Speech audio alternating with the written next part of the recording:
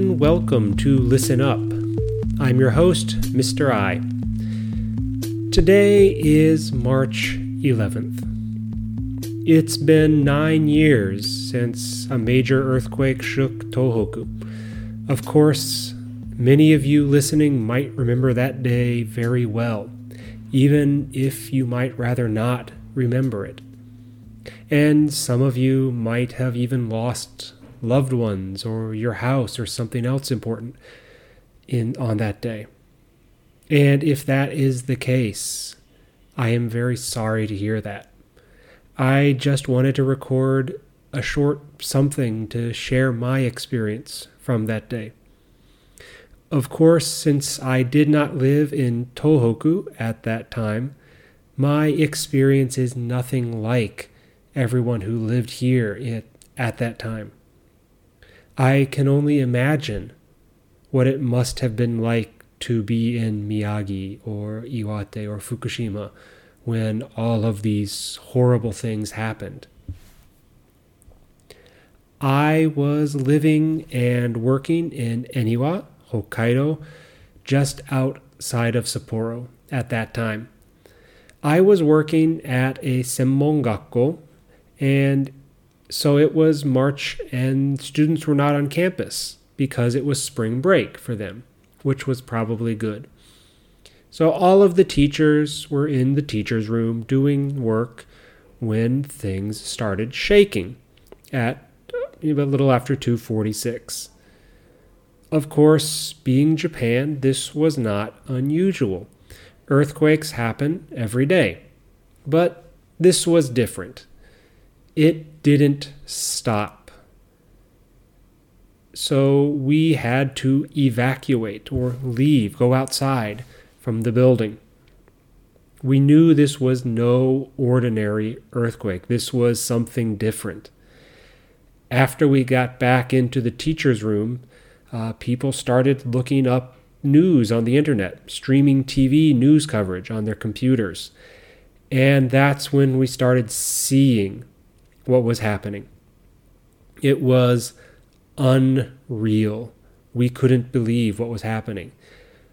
We had to evacuate, leave the building 2 more times that day. And we were over 500 kilometers from the epicenter. Epicenter in Japanese, Shingenchi. We were over 500 kilometers, very, very far from the epicenter. And we had to evacuate 3 times on that day. And about 30 minutes later, after the first major shake, we started seeing the images on the screens of the tsunami. And it was horrible. Again, I can't even imagine what it must have been like to have been on the Pacific coast, the Pacific Taiheiyo. Beyond the Pacific coast in Tohoku at that time, I can't even begin to imagine what it was like. Even in Hokkaido, there were some cities that had some damage from the tsunami. So the idea of being in a place like Rikuzen Takata, Kamaishi, I can't imagine what it must have been like, what it must have felt like. Because I lived in Akita when I first came to Japan, I knew Tohoku pretty well. It was a little bit it's always been a bit of a special place for me. And after the earthquake, I felt helpless. Absolutely helpless. I wanted to do something to help, but there wasn't anything I really could do. It was a horrible feeling. The only other time in my life that I have felt similar to that was after the 9/11 terror attacks in the U.S. The 2 events are obviously very, very different, but the way I felt them was similar. I wasn't directly affected. There wasn't any major difference in my life personally.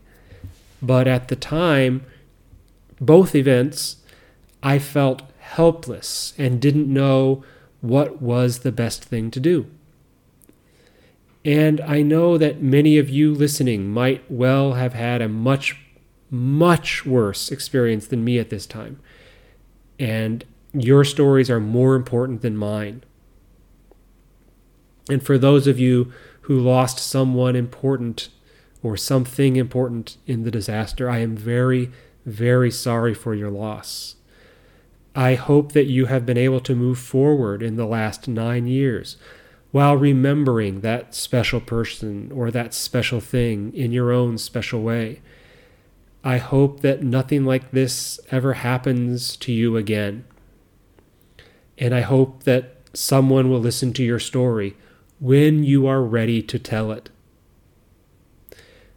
But we know that there will probably be other earthquakes again in the future, big earthquakes even.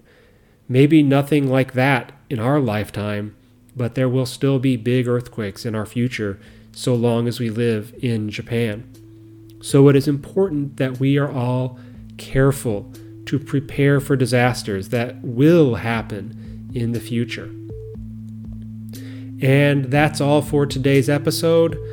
Like I say, if you have a story, I would be honored to listen to it when you are ready to tell it.